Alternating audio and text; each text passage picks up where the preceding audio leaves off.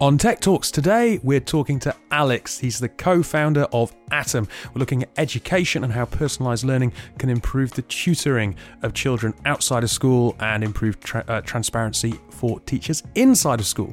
Joining me on the show today, my lovely wife, Hayley. This is Tech Talks, your usual twice-weekly tech podcast, which over the festive period is once weekly. Hope you enjoy the show. It's very nearly the end of 2019. Woohoo! You don't sound very excited about that at all. There was a proper delayed reaction and a forced woohoo. Sorry. No. 2020, ready, new decade, bring it on. Yes, well, this decade has had its low points as well as its high points. Yes. 2012, good. Good, very good. 2016, not so good. We got married. We did get married, yes, but that won't mean a lot to most people. Oh, it should. So you're basically saying that I should be aiming this entire segment at my audience of one sitting in front of me? Yes. Okay. If you can't tell, I'm joined again by my lovely wife, Hayley, due to the festive period. Not only because it's the festive period. Yeah, because everybody else is busy, basically. Well, it is New Year's Eve. This is true. We are recording it prior to it going out. In fact, it's already 2020 in Australia. And many other countries. And many other countries. And people are busily preparing for New Year's Eve here. In the background, you can probably hear my mother-in-law banging around in the kitchen. But we're bringing you Tech Talks nonetheless. And today it's all about education. It is. And really, what an interesting listen. And actually, I've kind of had an interesting education myself. Mm-hmm. So feel like I can kind of understand where he's coming from. An interesting education? Yeah, well, I went to a Montessori school. Yes. Which is all about learning at your own pace, learning in a way that you want to. Mm-hmm. So, for example, if you didn't want to write stuff down, you could get up and sing a song about what you just learned today. How did that work for you? Really well. The singing a song was great. Yeah. And then I went to a normal school. Yes. Normal primary school, and they were quite shocked by the fact that I was terrible at reading and writing, and was dismissed as very naughty, and then was found out that I was dyslexic, so it actually really wasn't my fault. All makes sense. It did. But then I got to high school, age 11, and we did a test called CATS tests. And I didn't have any clue how important it was as I sat in that sports hall, and I was written off from the age of 11 that they did a projection of what you're supposed to achieve, and they left me at that. Well, I think I'm going to jump in here because I think we should go to the interview because it's all kind of this encapsulates wonderfully why tailor-made learning and AI might be a useful thing. It's so important. And we will probably pick up on the conversation that you're just starting there afterwards. But let's cut to the interview. It's with Alex. He is the co-founder of Atom Learning. So have a listen and we will be back in about 16 minutes with a few more thoughts. On the podcast today, we are joined by Alex. You're one of the co-founders of, well, actually several companies, but I'll say Atom and then let you explain what each of those brands are in a second. But thank you for coming in and talking to us. My pleasure. Thank you for inviting me, David. How's your morning going? Yeah, it's been a busy start to the week, but yeah, we're all on track, so good. Now, I have an idea of who Atom are because I listened to your colleague Flo pitch at an awards at UCL and was immediately struck by the business because of, well, if I'm perfectly honest, because my mum was a teacher and I know how frustrated teachers can find the classroom environment, and knowing that data and AI can make significant differences to education. But if you could just explain what Atom is and the two brands that you've got in the market, that would be really useful. Yeah, sure. So Atom Learning at its core is an online, fully adaptive teaching and learning platform. We cover English, maths, verbal and non-verbal reasoning, and it's relevant really for any child between the ages of about 8 and 12. So we combine high-quality teacher-made content, and that includes, tens of thousands of individually designed questions, video tutorials, summary help sheets, with a machine learning algorithm that keeps children learning at their optimal difficulty level. So Atom Learning is kind of split into two platforms. One is called Atom Prime, which is designed for schools. And we think that's helpful, firstly, because it's free, but also because it radically reduces teacher workload. So they can very quickly use content to create lessons and homework, and everything on there is automatically marked. We think it's helpful for mixed ability groups because of the algorithm. Teachers can set fully adaptive mock tests on the site, and they get performance insight into how year groups, classes and individuals are performing. So that's Prime. Atom Nucleus is a separate platform, and that kind of acknowledges that no matter how much work teachers set their children to do, there are some parents out there that will want to do more. And Atom Nucleus is designed to put as big a dent in the private tuition market as possible by providing a viable, school-supported, much more cost-effective alternative to a private tutor. When you say school-supported, what do you mean by that? So generally what we find is that when a school comes on board with Atom Prime, the school platform, there's a very high conversion rate onto our home platform Atom Nucleus, right, for those parents and children that want to do more, for example, over the summer holidays. And you can link your Prime and Nucleus accounts. Why 8 to 12? Because other products that I'm aware of that kind of are working kind of within data and AI and education, they seem to be kind of secondary school all the way through from like 11 to 18. So 8 to 12 is quite a specific time in a child's life, right? How we were able to escape our jobs in the city is through a separate company that we started, which was essentially a private tuition company. And we identified Key Stage 2, which is kind of, primary prep school level, as the most frenzied kind of part of the education journey, generally speaking. I think, how the idea for Atom came about is I was talking to a headmaster at a prep school in central London, and he said to me, I'm just fed up with the lack of good resources at the kind of primary and prep school level. And I'm also fed up with tuition and the kind of frenzy around senior school entry. He knew that we had a kind of background in technology, and we knew from our work in the private tuition industry that this could work if it was done in the right way. So I suppose it's that aspect that you've got kids coming from a number of different primary schools into one secondary school, or I suppose even I went through the middle school system, which, perfectly frank, is rubbish. So I can understand when you say frenzied from that perspective.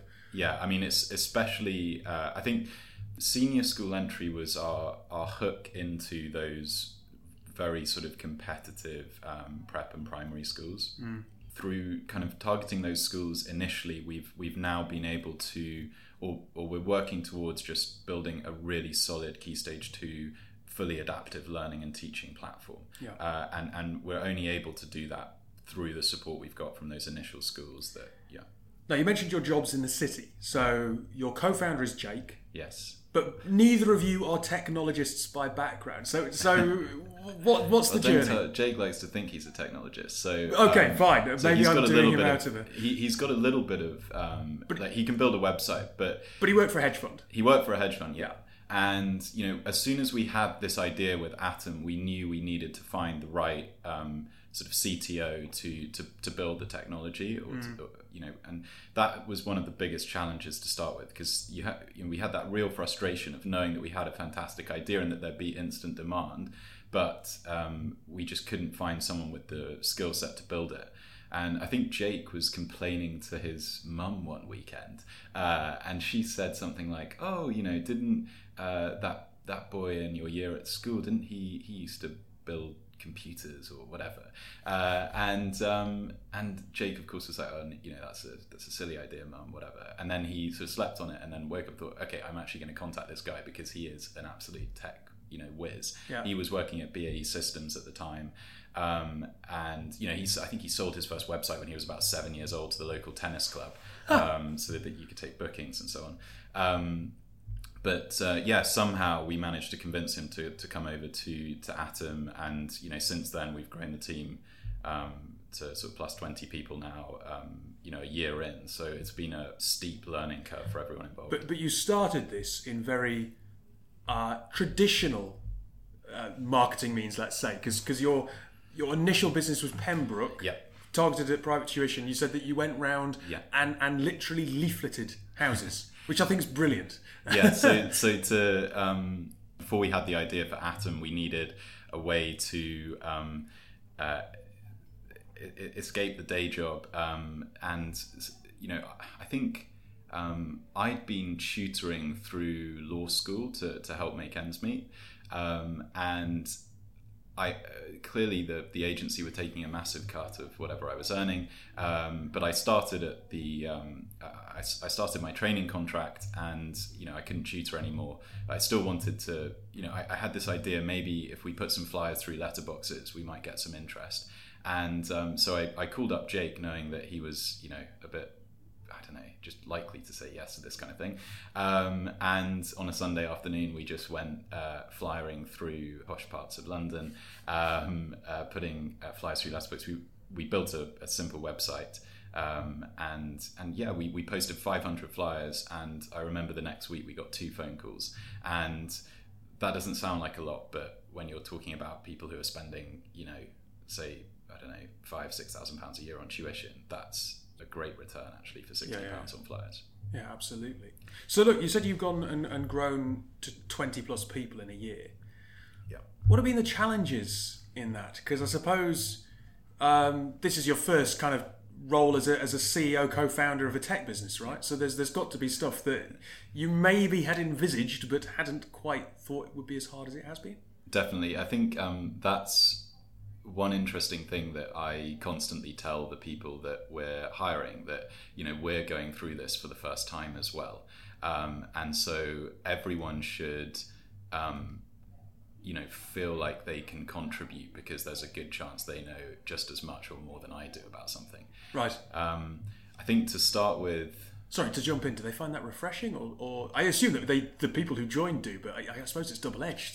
People might want a bit more security, but some people might find that wonderfully open.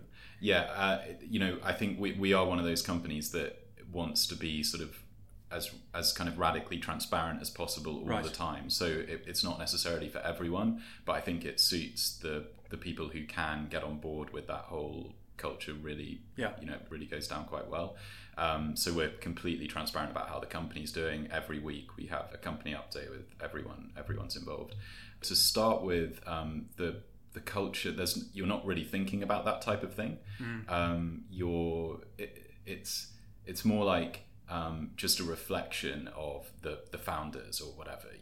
That's kind of whatever you're like is going to be the starting culture. But if you leave it like that, it's probably not a good thing, because not everyone is like you, and not everyone's going to respond, necessarily have exactly the same ambitions or whatever. So we have had to start spending significant time thinking about the type of company we want to build, who we want working here. And definitely, I think getting the culture right and hiring the right people is by far the most difficult thing, and something that I've massively experienced in scaling a technology business, where finding great developers is incredibly difficult. I think that's interesting that you say the culture is effectively a reflection of yourself. Looking at your LinkedIn, it lists you as co-founder, but it doesn't go beyond that. It doesn't say that you're C whatever O. Yeah. If I was to hold a mirror up to myself, there's a lot that I don't like. I am awful at administration and other bits and pieces. And if I was to run a company, I'd kind of really worry about some of those traits. So has that helped inform how you've seen your role develop within the business? Going into business with Jake was, I don't think he's particularly interested in what I have to say, and hopefully he doesn't hear this, but I think it was genuinely one of the best, decisions that I made, because we are polar opposites. We have the same end goals, but we have naturally migrated towards different parts of the company. But equally, there's enough crossover for us to have really interesting conversations every day about what we should be doing differently to optimize, different aspects of the business. Yeah. Because we're so different, we challenge one another to think more openly about, best next steps. And when you start to scale a company and lots of opportunities start coming along, it's about, but you're also under a lot of stress and you need to make the right decisions. But it's about what is the best right decision, and I think that's been challenging, and I'm extremely glad I've got someone to share that sort of decision making with. Now, earlier on you mentioned adaptive learning. Yeah. What is adaptive learning? Because it's not a phrase that, if I'm perfectly honest, I'm overly familiar with. Yeah. So basically, what adaptive learning is, we have, so I said at the start that we've created these tens of thousands of questions. Every single question is reviewed by 4 content creators, including 1 teacher, before it goes live onto the site. And it's also graded on a difficulty scale of 1 to 8. Okay, so, and then once it goes live onto the site, it's regraded by the pupils that are currently subscribed to the site. So once a single question's been answered by about 400 plus pupils, we accurately know its difficulty level. And then it basically slots into the algorithm. So what that all means essentially is that within minutes of working on our platform, the algorithm can predict to within 1% the probability that pupil has of answering the next question correctly or incorrectly. Right. So it's then a case of finding, well, what is this child's optimal difficulty level? Like, what percentage chance should he have or she have of answering the next question correctly or incorrectly? And how does that then inform the algorithm to push that student further? Does it just incrementally raise the bar question by question, or? Yeah, so it will gradually get more or less difficult depending on how the pupil's performing on the site. And that's the kind of beauty. It's not a sort of one size fits all here. Teachers actually do have the option to configure the difficulty, and they can also set up groups within classes if there's, a very high ability group or an SEN group or something like that, and they could be accessing slightly different content at different levels. But if you've got, we're now into our first multi-academy trust, and the kind of variety of kind of attainment levels within a class can be massive. So I think the idea that there are always, that you can just tick a box and children are going to be learning at their optimal difficulty level is a really powerful thing. So how do you see this expanding? Because you have got these 2 products. One's in schools, one's private tuition. Or automated private tuition. There are no people involved. Okay, so automated private tuition, and you mentioned, it's worth saying that you're trying to address the problem that you see around cost and the standard of private tuition, which I guess is to a large degree unregulated. So anyone can say they're a tutor. Absolutely, yeah, that's one of the key problems. So how do you see this kind of playing out over, say, the next 18 months with the business as it expands? What are your hopes and goals? I think while we've been able to push forward very quickly in the prep school sector, so I think we will be the kind of dominant Key Stage 2 platform in the independent sector before the end of this academic year. We want to have 1,000 schools or more onboarded by the end of this academic year, and tens of thousands of children using the site. But there is more kind of, I think there's a genuine opportunity to optimize for impact in the state sector. We have a business that is sustaining itself and growing nicely just through, the independent sector. So why, and there are no teachers or tutors to pay. So why can't we go to into a multi-academy trust in a deprived area and say to executives, look, can we have a conversation about how we can make sure that every child at your school, including pupils eligible for free school meals and so on, has access to the home platform as well? It's not like there's a tutor to pay, and we want to, the whole point of this is to try and, to the greatest extent possible, and as sort of cliched as it sounds, to democratize education as much as possible, to democratize access to high quality resources. If I had a 10-year-old child now, and having come from the sort of tuition world, if I had a choice between a good tutor and our platform, there's no doubt in my mind that I would go with, our platform plus great teachers should be all you need. That's our aim, basically. Look, I think it's a fantastic idea and platform. And it might be cliched, but democratizing education and resources of education is no bad thing to aim for. So, look, thank you for coming in and spending some time talking to us about Atom, and good luck for the rest of the year. My pleasure. Thank you very much, David. Okay, so before we went to the interview, you were talking about Montessori and the fact that it was all at your own pace.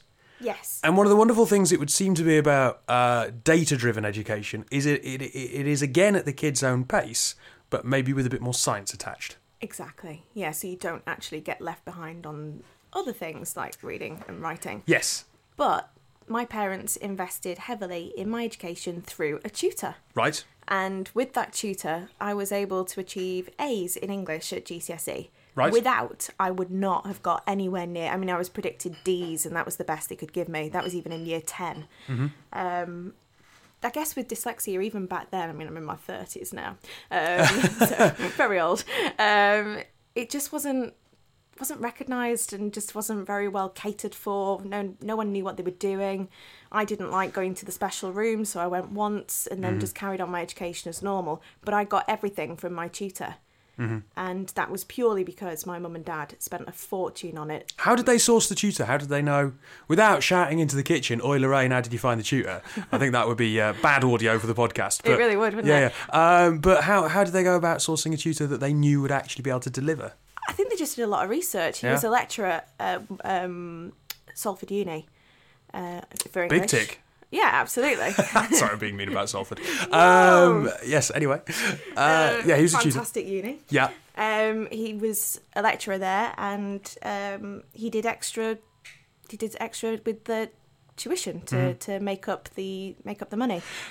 Go on. And without him, I just wouldn't have achieved what I did. I think when you're in a class of 30, it's hard to know what to do with somebody, because I had all the right answers in my head, but I couldn't get them down on paper. Yeah. And actually, that's kind of what I'm interested with Alex saying. I know that it's learning at people's pace and kind of recalculating where the questions should be aimed at.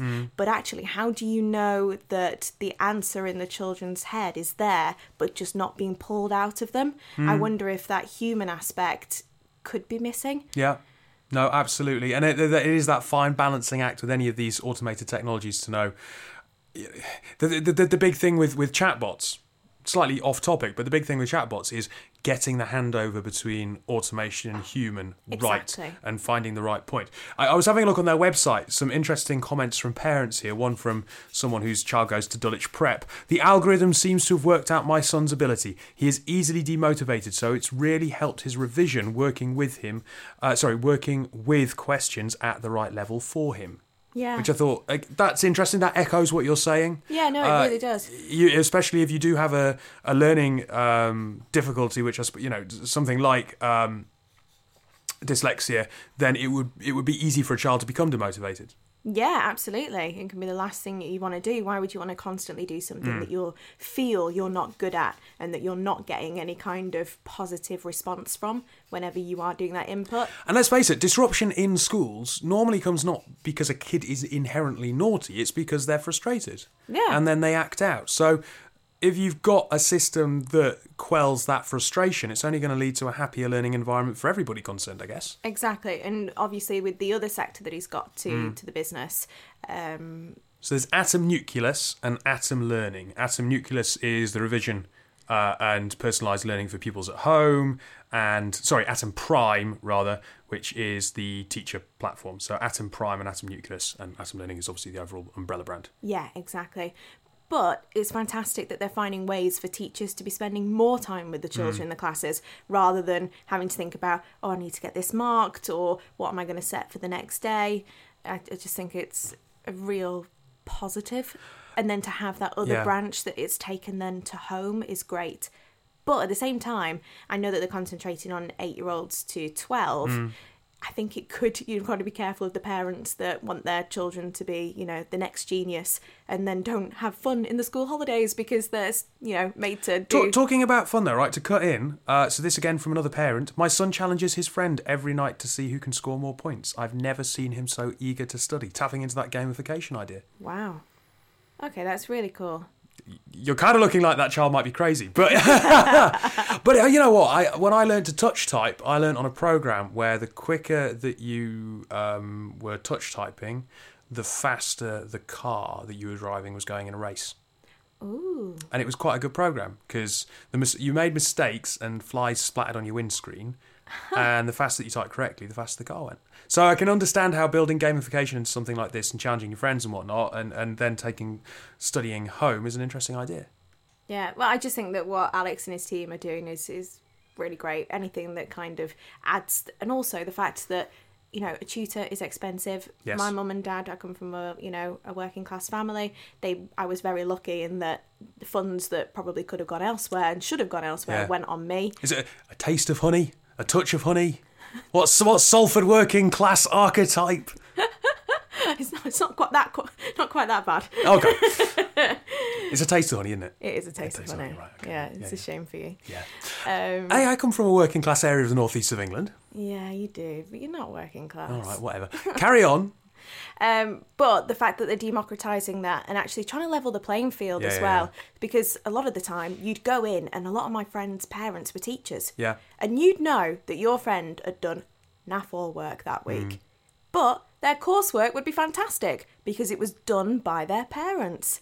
My mum's a teacher. She never ever did my coursework. No, it went on quite a lot. So actually the fact that these platforms are then giving other children the chance to... Yeah. And there's increased transparency. Exactly. Yeah, exactly. All right. Well, look, I think it's amazing. It's a new decade. Unfortunately, you go back to the 90s and it was education. There's still plenty of room for innovation and improvement in this area. Our cat has just jumped onto the table, so I think this is an appropriate moment to end Tech Talks for 2019. Hayley, thank you for joining me. It's been a pleasure, and it's been a pleasure to listen to Tech Talks throughout 2019. Don't lie, you're my wife. Look, if you have listened to the show in 2019, thank you very much. Have a happy new year, and we will speak to you in 2020.